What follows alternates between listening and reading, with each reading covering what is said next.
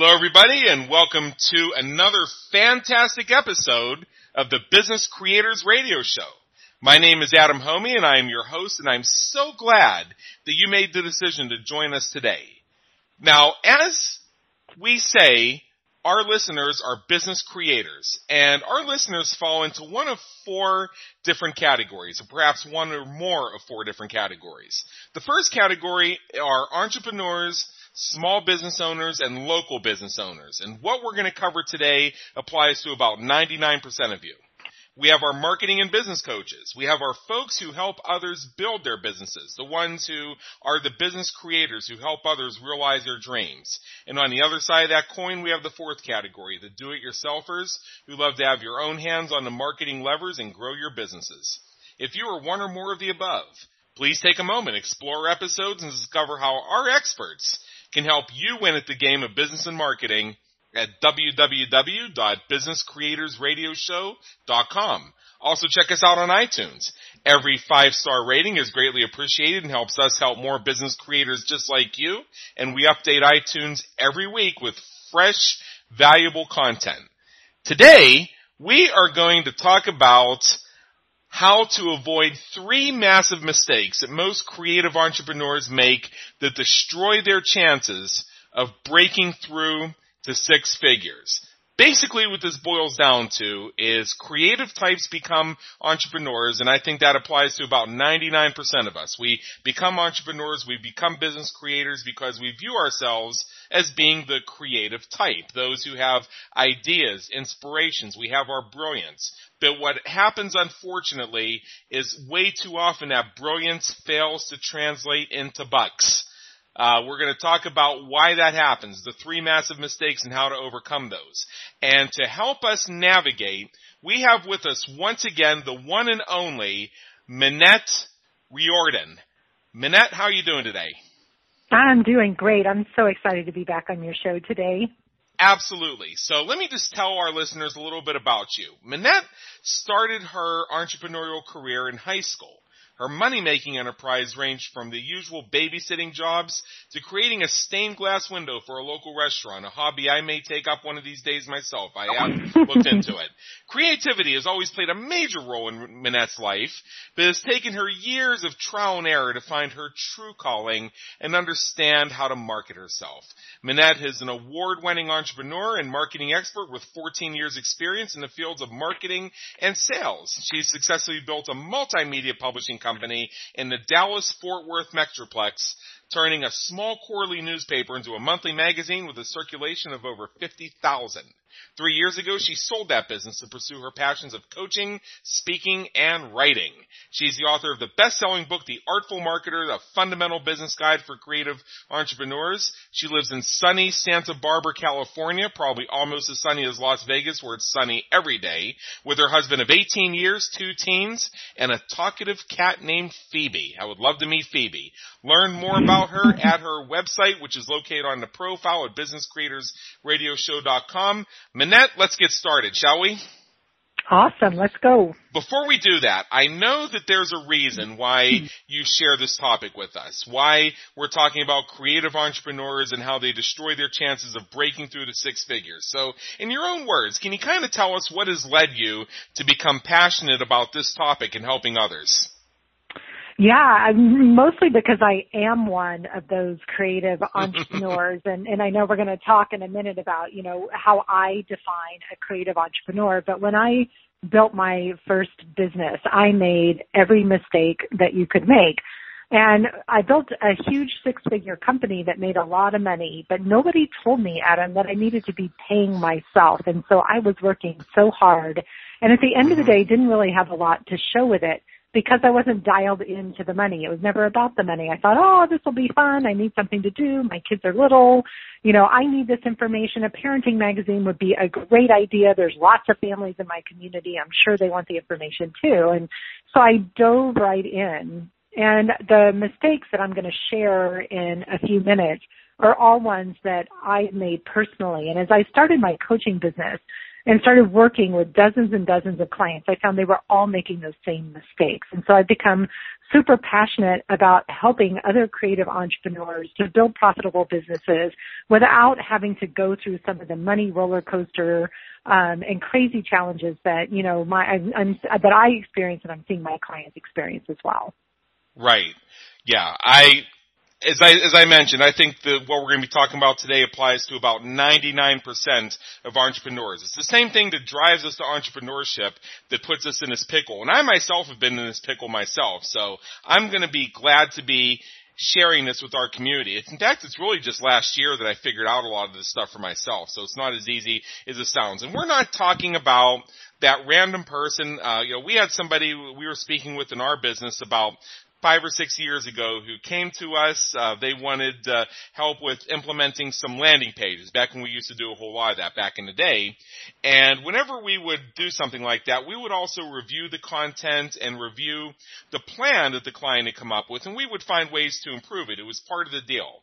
Now, this client came to us and said they absolutely did not want any of our consultative advice. All they wanted us to do was to do what we were told, which already disqualified them as a client. But I stuck around just long enough to hear what was going on here. So I asked some of the basic questions, just the check-in questions to make absolutely sure they weren't making the biggest mistake of their life.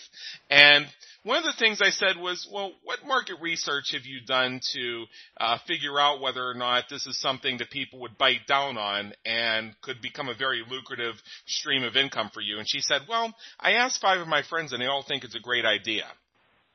Mm-hmm. Now, because we recognize that as the joke behind market research, I was almost having a very difficult time believing my ears, and I tried not to laugh, but that really was her serious answer. She asked 5 of her friends, and they all thought it was a great idea. So when I reiterated the part about how we wanted to check in with her language and review things and see what we could do to help her put a spin on it to really make it a more effective, higher converting landing pages, because we're used to getting pretty high conversion rates on the landing pages that we write for our clients. We were just going to review her content a little bit. She said, listen carefully. Don't change a word. Just do what I tell you. The light beam has come, and I'm not making this up, the light beam has come down from the heavens and has placed the words on the paper using my hand and my arm as the vessel. Do not argue with the gods. I just need somebody to do what I tell them. And I said, well, I hope you find that person. Good luck. Mm-hmm. Now, that is a version of creativity, and I believe that there's a lot more to the world than what we see consciously. I'm very much a believer in things like reincarnation and the presence of spirits, and that we live multiple existences and all other kinds of things that some people may call new agey, because I've seen for myself that some of these things exist. But that was a definition of creative that I just shared with you that does not really play in business at all. You don't ask 5 of your friends and they tell you it's a great idea, because what are they going to do? They're going to tell you it sucks. And you don't talk about light beams and things like that and have that be a replacement to smart business sense. That's not what we're talking about when we're talking about being creative. We're talking about, for our purposes today, the level of creativity that drives us to recognize we need to do something different than the norm, so we start our own businesses. Agreed? Yes. And that's about 80 to 95, that's about between 80 and 99% of us. And I place myself in that category as well. And I've gone through some of these struggles. So what I'd like to do here is I'd just like to ask that famous question that we ask all of our guests, because we provide the tools, techniques, and strategies to help entrepreneurs quickly grow their businesses. And a lot of our listeners tell me they have everything that they need to implement that any of our guest experts, including you, including from your previous appearance with us, offer them, except for time and money. Now, as I said, this is a question we ask every expert who appears, not only because we like the variety of different answers, but the variety of different ways that the question is interpreted. So how do time and money affect what you're going to share with us today about the massive mistakes that we make in business when it comes to creativity? I love that question, because I would say that what we're going to talk about today has everything to do with time and money. And I frequently find that people don't know how they're spending their time. and that they're wasting a lot more time than they think they are, and they're working way too hard without getting anything done. And when it comes to money, I understand, having been there myself, ridden that roller coaster, how hard it can be to generate income, enough income so you feel like you can hire help in your business so you can grow some more. You know, it's a finicky game of fine tuning, I would say, and knowing when to take the leap to invest in your business. And underneath both the time and the money, for me, is mindset, right? Really looking at what is your mindset about success? What's your mindset about money and your relationship to money? Because if you don't have the right mindset, you'll never be successful as an entrepreneur. And a lot of people talk about mindset in the entrepreneurial community. And especially when people are starting out, I think they tend to poo-poo it. But, you know, I was doing an online course today from somebody else, and one of the questions they asked was, how do you define success? And for me, the definition of success is having more time and more money, freedom and flexibility, or, you know, really what I'm after. So what we're going to talk about today is related directly to how to have more time and more money in your business and to stop working so hard and to recapture some of the freedom and flexibility that you got into being an entrepreneur for in the first place. That's very true. And to develop even further, as I backed off from my extreme episode of what we think of as creativity and moved to something that I think a lot of us face all the time. The same thing that enables me to create landing page copy that can get 50 to 60% conversion rates or higher, or to develop email copy that doubles open rates and click-through rates, that same level of creativity can sometimes, for some people, become a detriment to what we need to do when we focus on how we turn our brilliance into bucks. So what I would like if you could do for me right now is tell me what we mean by a creative entrepreneur. It's a great question because it is kind of a broad category. And while you say that, you know, 99% of entrepreneurs might consider themselves creative, there are certainly plenty of entrepreneurs who are not the definition that I'm going to give you right now and fall into a, you know, completely different category. So when I say a creative entrepreneur, they tend to be visual and kinesthetic learners. They are not necessarily auditory. They're not detail-oriented. They consider themselves to be right-brained, not left-brained. They're so full of ideas all the time that they can barely contain them. They tend to see connections between people and ideas that other people don't see. So they think differently than other types of people and entrepreneurs. Right. They consider themselves to be super creative, both in their work and in their life. Passionate, I would say that most entrepreneurs are passionate, and if they're not, they're in the wrong business. One of the biggest things is that because they're not linear thinkers, because they're very visual learners, they really struggle with structure and systems and traditional types of planning and strategy. So when it comes to something like writing a landing page, there is a science and, you know, often a mathematics behind that their brains really don't connect with. And that's why they need somebody like you to help them with that. They tend to be incredibly collaborative. Working alone can be so isolating and painful, although we also have the opposite extreme. We certainly have creative entrepreneurs who love being at home, creating whatever it is they do, whether they're in the service industry, artists, graphic designer, web designers can be super creative, other coaches, consultants. They love being at home doing their work. But because they love being at home doing their work, they're not out doing the things they need to do to grow their business. So they find a lot of the aspects of building a business to be pretty frustrating and painful.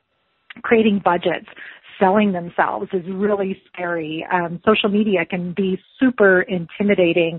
Writing a business plan, you know, all of those things are that, you know, kind of element, and this has been said so many times, and I think it's still so important. And I think maybe Michael Gerber in the E-Myth was the one who made it famous. But these, in a lot of ways, are those technicians that are so busy working in their business. All they want to do is the work they love, and they forget that they have to work on their business from a bigger global perspective. They need a roadmap. They need to know where they're going. And they get so caught up in chasing bright, shiny ideas that they forget to pay attention to where they're going. Right. Precisely. And I appreciate you kind of spelling that out for us so we understand what we mean by a creative entrepreneur. Now, is it true, I think I heard you say this somewhere, that only 6% of women-owned businesses ever reach six figures? Yeah, it's a really sad statistic for me, Adam. So when I was writing my book, The Artful Marketer, I happen to be a creative entrepreneur who loves demographics and Right. statistics. I find that fascinating to read. And so when I was doing research for my book, looking just at the United States alone, there's over 10 million women-owned businesses in the United States, which is awesome. It's incredible that so many women are starting their own businesses, and it's one of the fastest growing sectors in the small business industry still today, and that's just the United States. But of those 10 million businesses, only 6% ever reach the six-figure mark. And even sadder, only 2% ever reach the seven-figure mark, and 50% of those businesses never exceed $25,000 in revenue in their business. And now I want to just, add some color to that, because I do know lots of women who are starting businesses to add supplemental income to the family. Not everybody wants to build a six-figure business. For some people, that additional $25,000 a year in revenue is what they need and want for their family. They're committed to raising their kids and being at home. I was when I started my first business. I didn't want to be working full-time. I wanted to be really present for my kids and not have them in daycare full-time. It was a personal choice that I made that impacted business growth.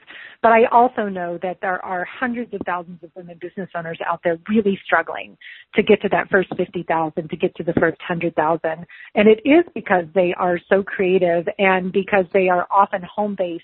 They're juggling so many different balls, and they don't always know what they need to pay attention to first. And they tend to fall back into what they're comfortable doing instead of stretching and taking some of those risks that are going to help you make some of those bigger financial leaps in your business.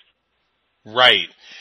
Yeah, I found this pretty interesting myself. I looked into some mastermind programs and coaching programs out there that talk about taking you to the next level and making this your best year ever, and all those other cliches. And when I looked at the fine print details of some of those, the promise of many of them that you would think on the surface you have to be like a multi-millionaire with an American Express Diamond card to even be considered for the opportunity to fill out the application to be looked at to join these things.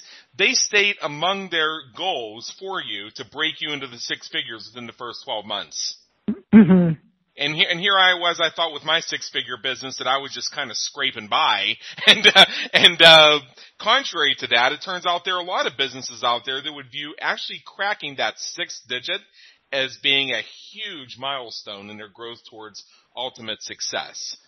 It is, Adam. And again, it's a mindset shift. Especially if you come from a career where you were a teacher, an educator, a therapist, a nurse, and maybe your income, like I worked with a woman who was a librarian and wanted to, when she did start her own craft business around quilting, she was making $60,000 a year, working in the school system as an educator and a librarian. It's a really good salary. But for her to get from, in her own business, 0 to 60, and then that mindset shift to get from 60 was her income ceiling, right? So to push through and break through your own income ceiling to then reach the six-figure mark. And then once you get through your first six figures, there's all these milestones. It feels huge to go from then 100 to, say, 250 or 500,000. And so much of it is about understanding both the foundations that need to be in place as well as the mindset that comes into play when we really talk about our relationship with money. I think that we do, and I think my generation, I don't know how old you are, I'm 50, but my generation, my stepdad was a child of the Depression, right? So there's all those cultural stories impact. And there's also this belief that we have to work hard to make money and we have to deserve to make money. And so we have all these myths that we've been raised with that have to be debunked in order for us to really free ourselves to be able to make the money that we want to make. And if you only want to make 25 or 50 or 100, great. There's no right or wrong to this. To me, it's all about making sure that you really understand exactly how much you want to create, how much money you want to create, how much success you want to create, and make it happen. Right. That right there. We're taught this whole thing about working hard. When I was coming up in the world, I was told, study hard, get good grades, get into a good school, participate in all these extracurricular activities to pad out your resume, and study hard and work hard and get good grades, and the path to riches will open up. Well, it didn't quite happen that way. I kind of stumbled into riches, actually. It's kind of funny how that worked. But and riches, of course, being a relative term, but let's just say it was dollar amounts I was not told to expect while I was in school. Let's just put it that way. Now, because we equate working hard and putting in lots of time and this illusion of being productive with success, and I catch myself doing this sometimes as well. I may be in front of my computer allegedly doing work stuff for 8 hours, and then I look at how much of this was actually billable work or work directly pertaining to projects, and I say, well, 45 minutes, that's it. I've been here all day. So we lull ourselves into believing that success and working hard are somehow inextricably linked. When I know that I'm in the presence of an entrepreneur in crisis, here's how I can always tell who they are. And here's how I can usually tell that they're relatively recently out of having a job and into having their own business. You see the person that seems to be running about 25 million miles an hour. Their cell phone is always glued to their ear. And you can tell that there's urgency in the conversation. They're using a lot of words that I'm not even sure they themselves understand. They have their written planner in one hand, their smartphone in the other. They're comparing the two while they're rushing through some conversation. They're the ones that whenever you're at a checkout line at a supermarket, a restaurant, a coffee shop, or what have you, will be continuing the conversation while they're waiting in line, because if they're not constantly having these business telephone calls, they're not really working. The idea of actually sitting back and reading over some stuff that might help their clients or their business isn't really clienty business work. So therefore it's not the same as being successful. So how can they reach the big bucks? Yeah, it is. It's a hard shift to make, to go from having an 8 to 5 job, a 9 to 5 job, or a 9 to 10 job, right, where you're working 60, 80 hours a week, to suddenly being an entrepreneur and understanding exactly what you need to be doing every day. I think the biggest challenge that new entrepreneurs face is understanding how much time they need to spend marketing their business as opposed to doing their actual business. When you're first starting out, you're going to spend 90% of your time marketing. And Adam, I'm going to be the first one to say the biggest mistake I see new entrepreneurs make is thinking they can build their business from sitting at home behind their computer, right, and do it all through social media. And you can't. You have to get out and meet people and start telling people what you're doing. Right. I teach this thing called discussion group game, and it's all about selling without selling within discussion groups on Facebook and LinkedIn. And what's so cool about my version of discussion group game that we help our clients achieve in their own businesses and their own marketing is you don't have to really think so hard. You don't have to work on copy or anything else. There's a magic and a formula to this. It's just absolutely brilliant, and it's one of the easiest things you can do. And yet, when you do it the right way, it is one of the best ways to book new clients, build your list. I mean, I did a training course on this just very recently on Discussion Group Game, and half the people who registered for my free training on Discussion Group Game are people I had met in discussion groups, but yet not once in any of those groups that I mentioned I even do webinars, much less one on Discussion Group Game. Meanwhile, I went into those discussion groups with the intention of getting people on my free training, but I didn't mention that free training or even that I do webinars in the groups. That just shows you how simple and how much fun this stuff can be when you understand the science behind it. But yet, we look at all these strategies we supposedly have to engage in order to grow our businesses. And, if we're not doing this one thing, we might as well pack up our toys, go home, and dust off our resume. Right. So what are 3 massive mistakes that creative entrepreneurs are making in their business? So we sort of talked around all of them a little bit, but to get a little bit more specific, I would Bring say it home for us. the first one is that creative entrepreneurs in particular are really numb to their numbers. They don't know what their cost of doing business is. They don't really understand how much they're making. They're not paying attention to the ebb and flow. And trust me, I'll be brutally honest, I've made all of these mistakes. Yeah. I would hire people because I thought, they're going to go out and do great sales and sell lots of advertising and it's totally going to be worth it, and didn't really look to see if I could actually afford to hire this person, So I think the biggest mistake they make is they're numb to their numbers. They don't want to know. They don't know what numbers to pay attention to, and they don't know what their cost of business is. So that would be mistake number one. Mistake number two is they don't have a plan in place. Creative entrepreneurs frequently dive in without any clear sense of where they're going. I did that. I thought, I'll start a parenting magazine. How much fun will this be? And, but I didn't have an exit strategy. I didn't have a clear goal, either financially or just even sort of practically as a family for what I wanted to create with this business. So then my business became this crazy rolling stone, Adam, that was like rolling down the hill and I was chasing it. It grew very fast. But I wasn't leading it. I really was often, feeling like I was scrambling, trying to just keep up with the explosion that was happening. So I see a lot of creative entrepreneurs that are stumbling around, feeling lost, overwhelmed, stuck, confused, because they don't have a plan in place. They don't know where they're going. And so they end up chasing all those bright, shiny ideas. And then when none of them work, they just start working harder and doing more of the same thing. So having a plan in place is the number one secret to business success. And I fought that for so long, Adam. I did not want to have a business plan. I didn't think I needed one. And as a creative entrepreneur, a traditional business plan can be pretty painful to create. So in my book, I actually teach creative entrepreneurs how to design a one-page visual business plan that they can hang on the wall, that's pretty, that has all the information they need to keep them on track for a 12-month period. And then the third mistake that I see a lot of creative entrepreneurs make is that they really undervalue their services. And because they undervalue their own services, they tend to underprice themselves. They don't have a clear sense of how to price or package their products and services. So they're working for pennies per hour. I was working with this one client who's a vocal coach, and she's brilliant at what she does. She's been in business for a long time. And she was kind of half-hearted about it, and she decided she was really ready to ramp up her income.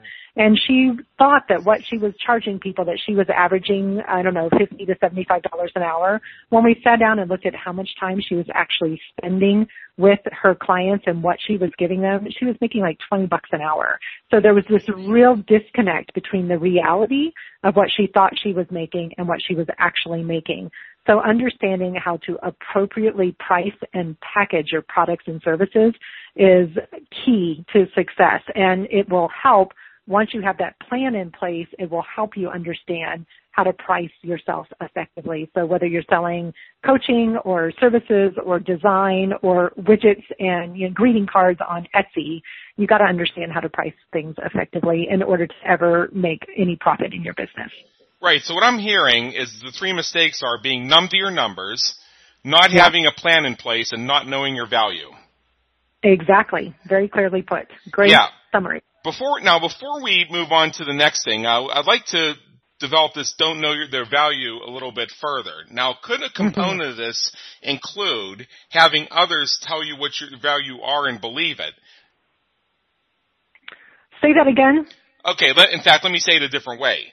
I have seen cases where people in entrepreneurial situations make assessment about their own value based on what other people tell them they'll be willing to pay for it, or by people saying, oh, that's too expensive. Now, here's the thing that I notice when we just take that at face value. When you buy, Manette, when you go shopping, don't you want to pay the best price possible?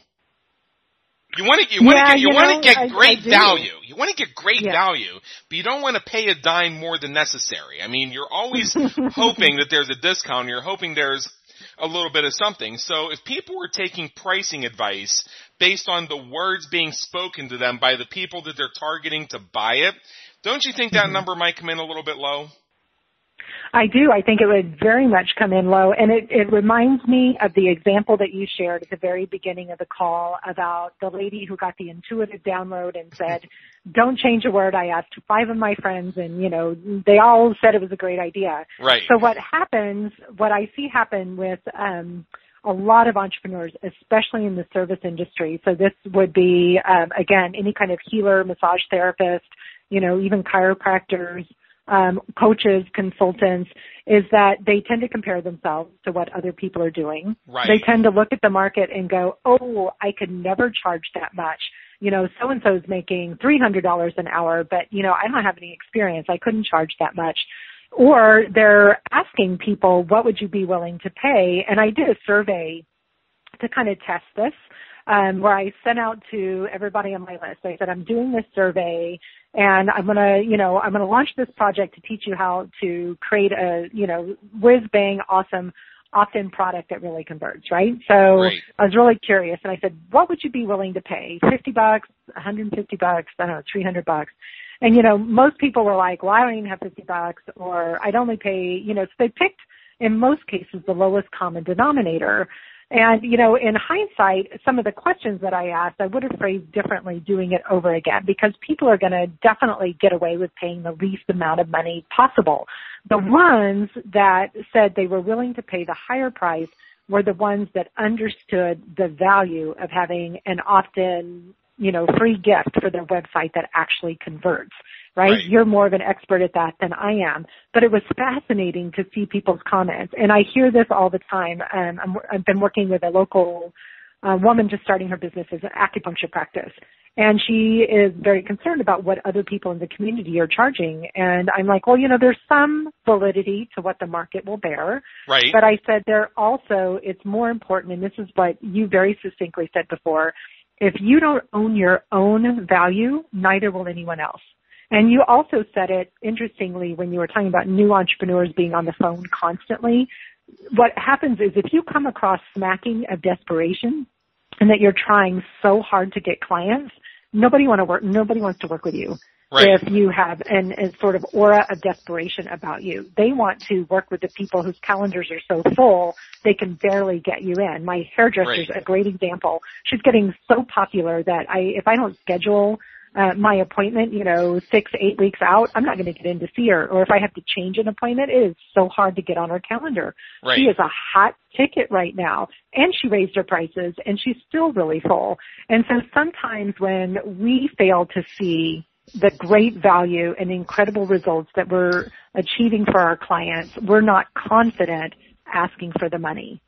Right. And that confidence is the biggest piece of that. So it has less to do with doing market analysis in comparison and more to do with that mindset piece that we've been talking about throughout the call.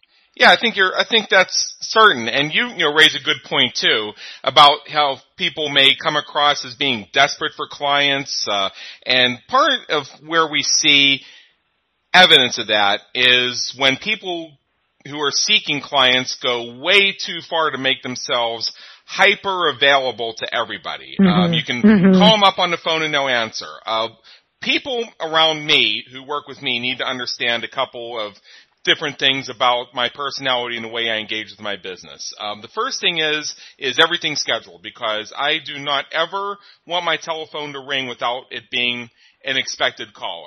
If my phone is ringing and that call is not scheduled, it better be an emergency is how I look at it. And that's the way that's funny. I just don't answer the phone. And that's the way that I interact with folks as well. My clients know that very rarely am I ever going to show up on their caller ID. They know it's almost never going to happen.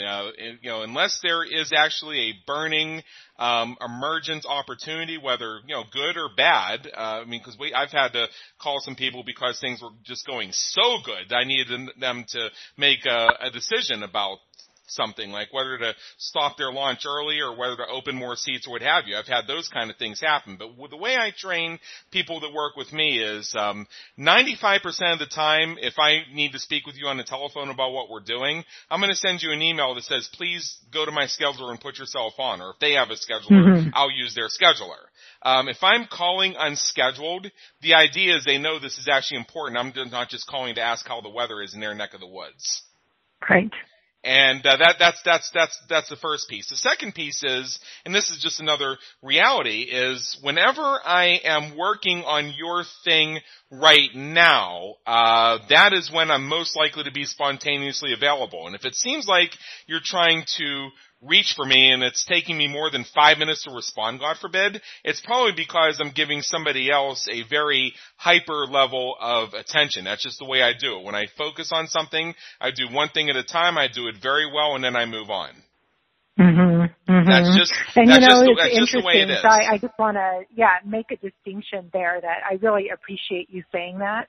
There is this huge myth about women and multitasking. Right. That needs to just be busted. That in the cult of being busy. The truth is that when we are being most effective, most impactful, and giving the best of ourselves is when we're hyper-focused on one task at a time. Whether that task is sending an email, coaching a client, or talking to your daughter, you need to just really give up this idea that multitasking serves you at all. It really doesn't. It means that you don't do any of the tasks well, and shift your focus to what is most important in the moment. I mean, ask my kids, and my daughter is great because she'll come in and say, Mom, I'm hungry, when's dinner? And I say, I got to finish this one email, and then an hour later she'll come back, Mom, you said you just had to finish one email.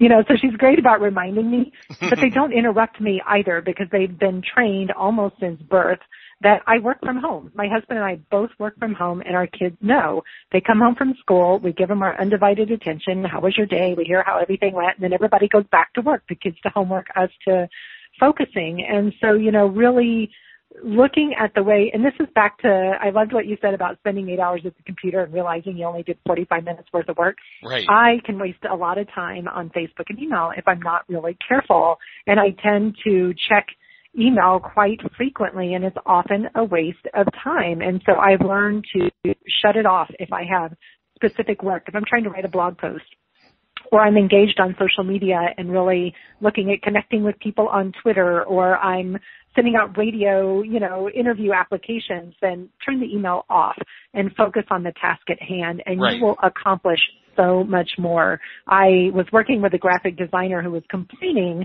that she couldn't get any work done, any design work done during the day, and so she was staying up all hours of the night.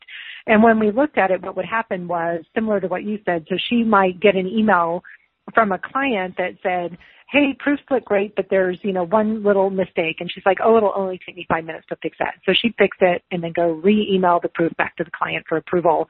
And then she would do this throughout the day till all of a sudden she had used up all of her time. And so for her, we had to structure her time and get her to retrain her clients that she would not be that responsive, that she would respond within probably, I would say 4 to 6 hours within the day, they would get a response. But it wouldn't be quite so immediate, so that she had to turn her email off and focus on her design work for 3-hour chunks at a time so that she could actually make progress, because those are her billable hours.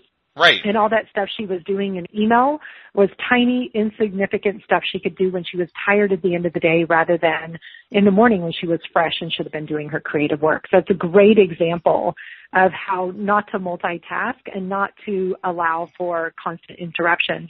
And I did notice in your email today, and I thought, that's so cool, I need to add that, about if you want to get a hold of me, the best way is to go and schedule time. And I really appreciated how clear you were, because you set those expectations from the beginning. And as entrepreneurs, we have to learn how to set those expectations with our clients from the get-go. I was talking to another woman who has people texting her at 2 o'clock in the morning about the work. I'm like, I don't care if you're working at 2 o'clock in the morning, but please don't be emailing your clients or accepting texts from them. It's just, it really trains people to take advantage of our time, and it makes us look less than professional.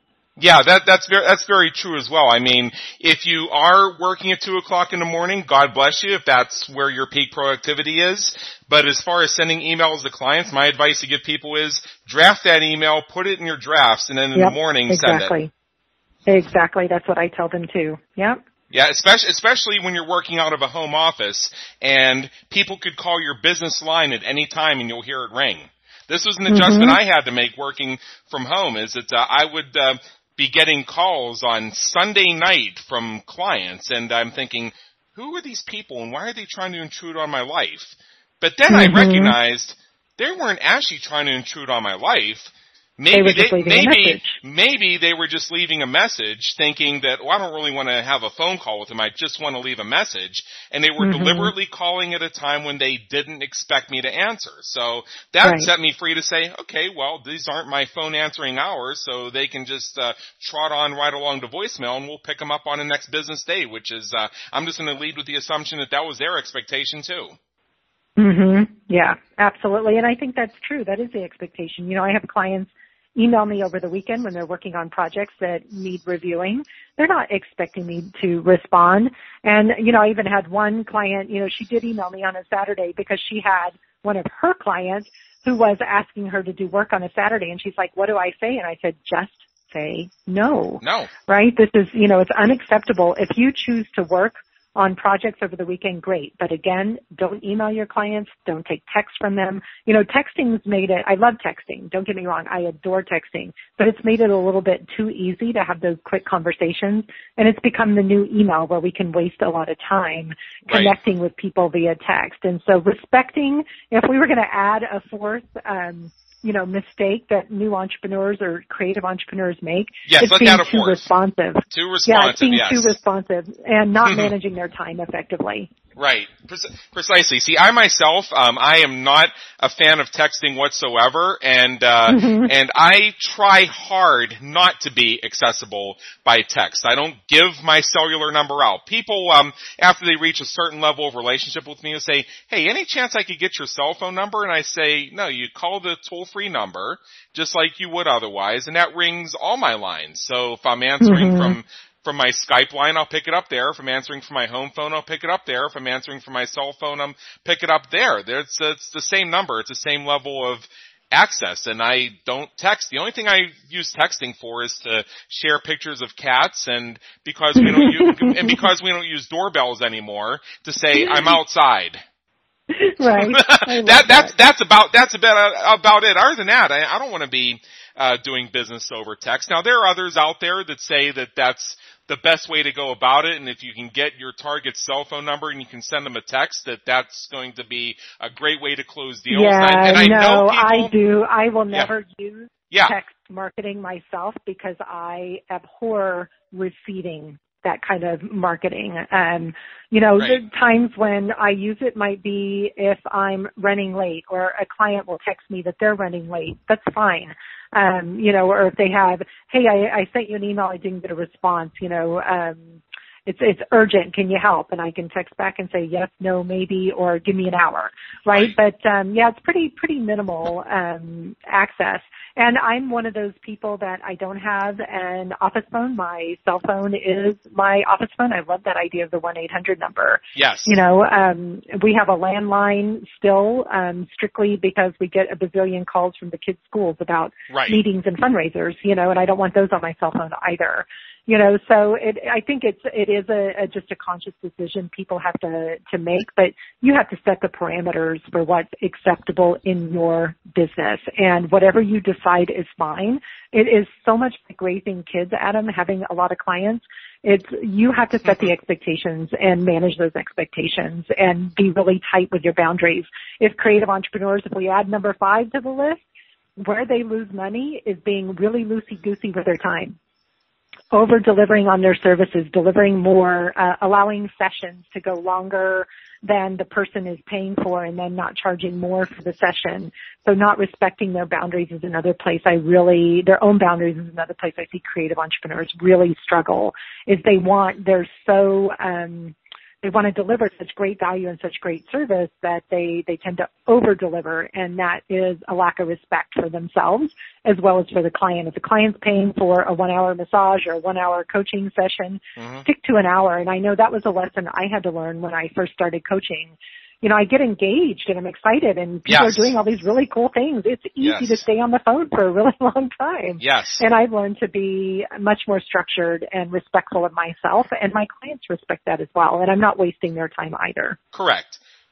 I mean, this is going to go down as one of the more legendary episodes of the Business Creators Radio Show, because our promise was 3 mistakes, and here we are, we're already up to 5. We just keep making new ones. I'm going to have to invite you back every couple months, and we'll just double your value proposition just on the fly. I'm very happy to do that with you. Now, when we talk about creativity, and I think that creativity and empathy tend to go hand in hand. Absolutely, and I just would say empathy.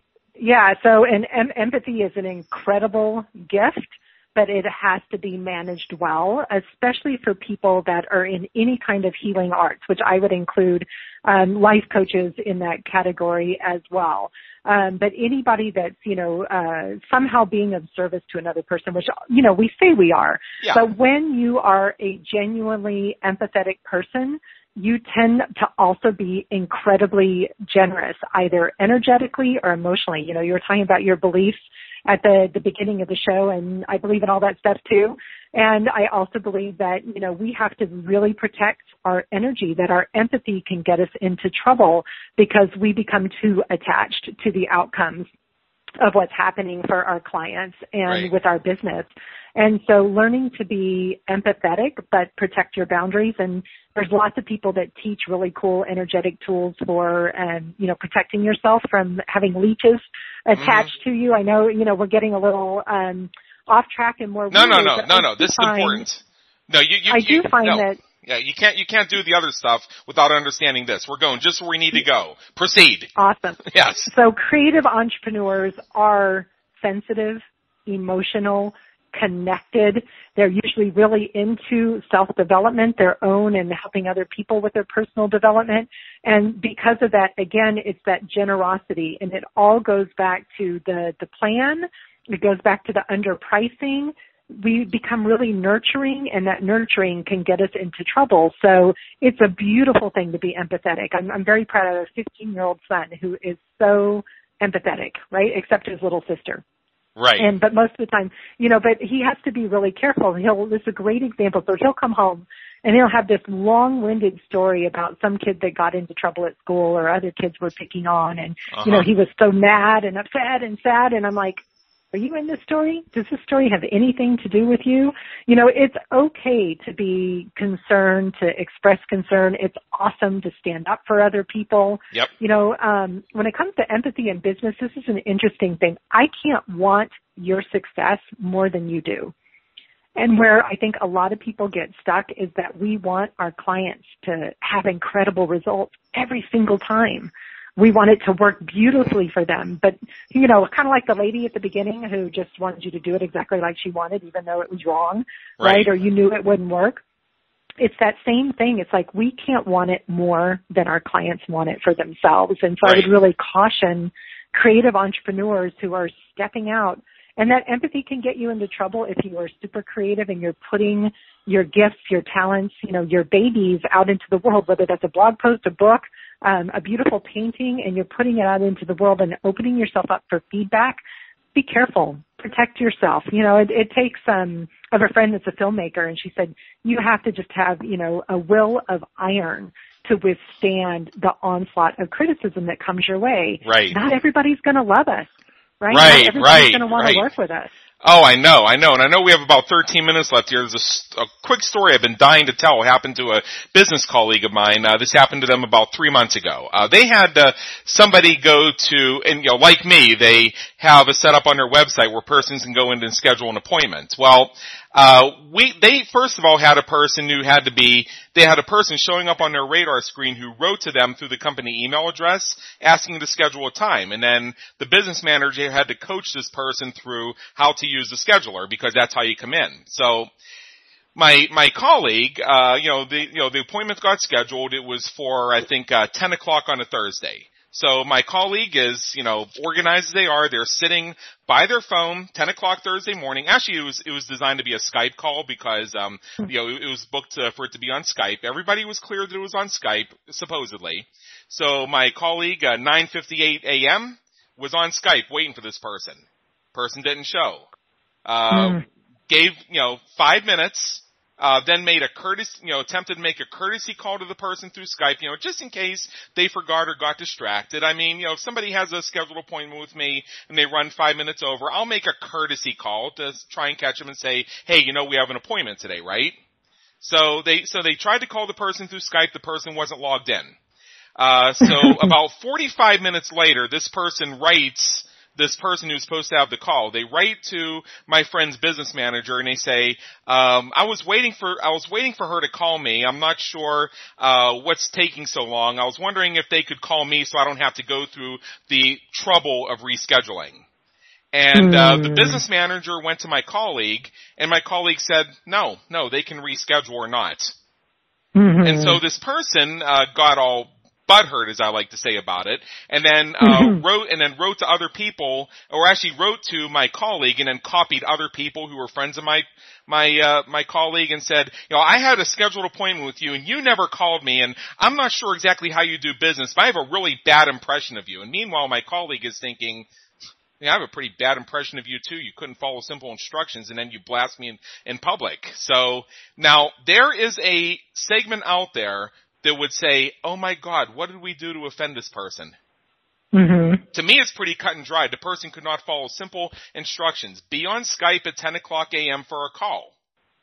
Mm-hmm. Especially when the colleague could pull up the emails that said, we're going to do this at 10 o'clock on Skype. Right. Add me to your Skype. In fact, this person who did not show up for their call, how did they not know it was going to be on Skype if the person had followed instructions to add my colleague on Skype? Right. So it's like, now, unfortunately, I see entrepreneurs who would actually say, well, maybe we need to make our processes more user-friendly. Maybe we need to reach out to this person. I said to my colleague, no, you blow them off. Mm-hmm. Doesn't matter who referred them or what name they have or what money they allegedly are ready to give you right away. If they can't show up for a simple phone call and then they blame you for it. Now, if that person showed up on the radar screen saying, oh my God, I totally forgot the appointment. I'm so sorry. Is it possible that Minette has some time for me now? I understand if I have to reschedule, but I just want to take a flyer that even though I'm 45 minutes late, maybe she can see me now. Right. Now, if somebody approached me with something like that, I'd say, well, you know what? I do have 15 minutes. Let's get started. But see, that's the problem I see with entrepreneurs, especially the creative types, is they will then start looking at, well, are our processes really user-friendly? Yeah. I thought my colleagues' processes were just fine, and they screened out a Lulu. And, it's interesting because not everybody is tech savvy. Not everybody knows how to use Skype or the online schedulers. So there's always some red flags around that. Right. But people can learn, right? Or they can say, you know what, I've never used Skype before. I would really prefer a phone call. I had someone apply for a discovery session with me from Australia. And she said, I'm in Australia, so it would probably be easier if we did Skype with it, if that's okay with you. And she put that in her form, and I was so grateful because she made it so simple. She reached out and said, I want to talk to you, and, I think this would be the best solution. So really understanding that is really helpful. And I had a similar experience to your friend where I was inviting, I had somebody, we co-host a webinar. Right. And I had all the schedule up and everything on my site. And one of her friends, and it didn't say anything in any of the promotional materials about a replay, but it had all of the pertinent details about when to call in and how to call in. And this person got so annoyed because it didn't mention a replay. And I got that same kind of feedback. Well, I don't appreciate the way your friend does business. Even though as soon as she sent the email, we sent an immediate reply saying, yes, there'll be a replay. Here's when it'll be available. And we've been promoting this for a couple of weeks, and this person had only seen it a few minutes in advance, and there was something else happening that day that they thought was, more important than this call with this woman and I. And, so they got their undies all in a twist. I was actually the two of us were completely unaware that this local event was happening or that it would interfere with this business call. And, so I did not at all take it personally. I just sent a simple email saying, here's the replay information. You can listen at your convenience, So it's, that empathy can get us into trouble because it tends to make us think that it's all on us. Right. And that it's our fault. When the truth is we are doing our best. It's, again, the analogy of parenting is a lot like parenting. We are doing our best and we don't always get it right. And sometimes we just rub people the wrong way. And it's not a statement of something's wrong with us. It's a statement of we just didn't jive with that particular person and that we don't want them as a client or as a follower, as a member of our tribe. We don't want those dissenting voices. If I don't resonate with you, then go find someone who does. There are so many coaches doing what I do. One of them's going to be perfect for you, and I'm okay if it's not me. Yeah, and that's how I look at it too, because when I say no to something, I'm creating somebody else's yes. Mm-hmm. And I don't need to go through a huge justification of why I say no, in my opinion. Even if it looks right on paper and theoretically it's exactly the type of thing we should be bringing into our business, maybe I just don't have a real big hell yes feeling about either the client or what they want to do or something like that. Maybe it's just something for reasons I don't articulate and don't feel the need to articulate, I just can't get my head wrapped around it. It's like, I can't imagine myself waking up in the morning saying, oh goodness, I can't wait to finish breakfast so I can get to work on this. Yeah. So I just decline it, and that's just how it is. And people have declined me, and I just respect their reasons. I say, okay, cool, somebody else. Yep. Don't mean nothing. Mean nothing. And I think if we can say anything, positive to the entrepreneurs and those, I love the business creators out there. Yes. There is enough business to go around for everybody. There is. There is absolutely. The more collaborative you can be, the more that you can partner with people doing the exact same thing that you do, the better. I love partnering with other marketing and business coaches. They do things differently than I do. They have different energy, different attitudes, different approaches. I work with a particular type of entrepreneur who's a visual, kinesthetic, creative learner. I do not work well with people who are very, and I use a personality assessment a lot in my work, that they're detectives, real cognitive, detail-oriented. They want all the nuts and bolts. I'm not a nuts and bolts kind of girl, so I love having referral sources that are complementary to the work I do when I have a client who's not a match for me. There's somebody out there who is. So if you are feeling concerned about where and how to find business, have some faith. Have some faith. There's enough business for everybody, and don't be competitive, right? Be collaborative. And right. I'm on my second business now, right? And I built my whole first business by cooperating and working with other publishers in my community, with other people doing stuff in the parenting industry that people would have thought were competitors, and they weren't. They were incredible allies. Yes. And so look for those allies in your community, and you'll grow your business a lot faster. Yes, and what's very interesting about the Business Creators Radio shows, sometimes we get inspired and we end up delivering a lot more than we originally promised. So this would be one of those cases, and we have exactly 3 minutes left until the top of the hour. So first of all, Minette, I'd like to thank you once again for being with us, and I'd like you to take just 1 minute and share with our fellow business creators how you serve them and how they can get engaged since they find themselves on the edge of their seats wanting more. Awesome. Thank you so much for that. So I'd say right now the best way to engage further with me would be to go to Amazon.com and look for my book, The Artful Marketer, The Fundamental Business Guide for Creative Entrepreneurs. That would be a great place to start. And in the book, there are links to my website, mindfulpatterns.com.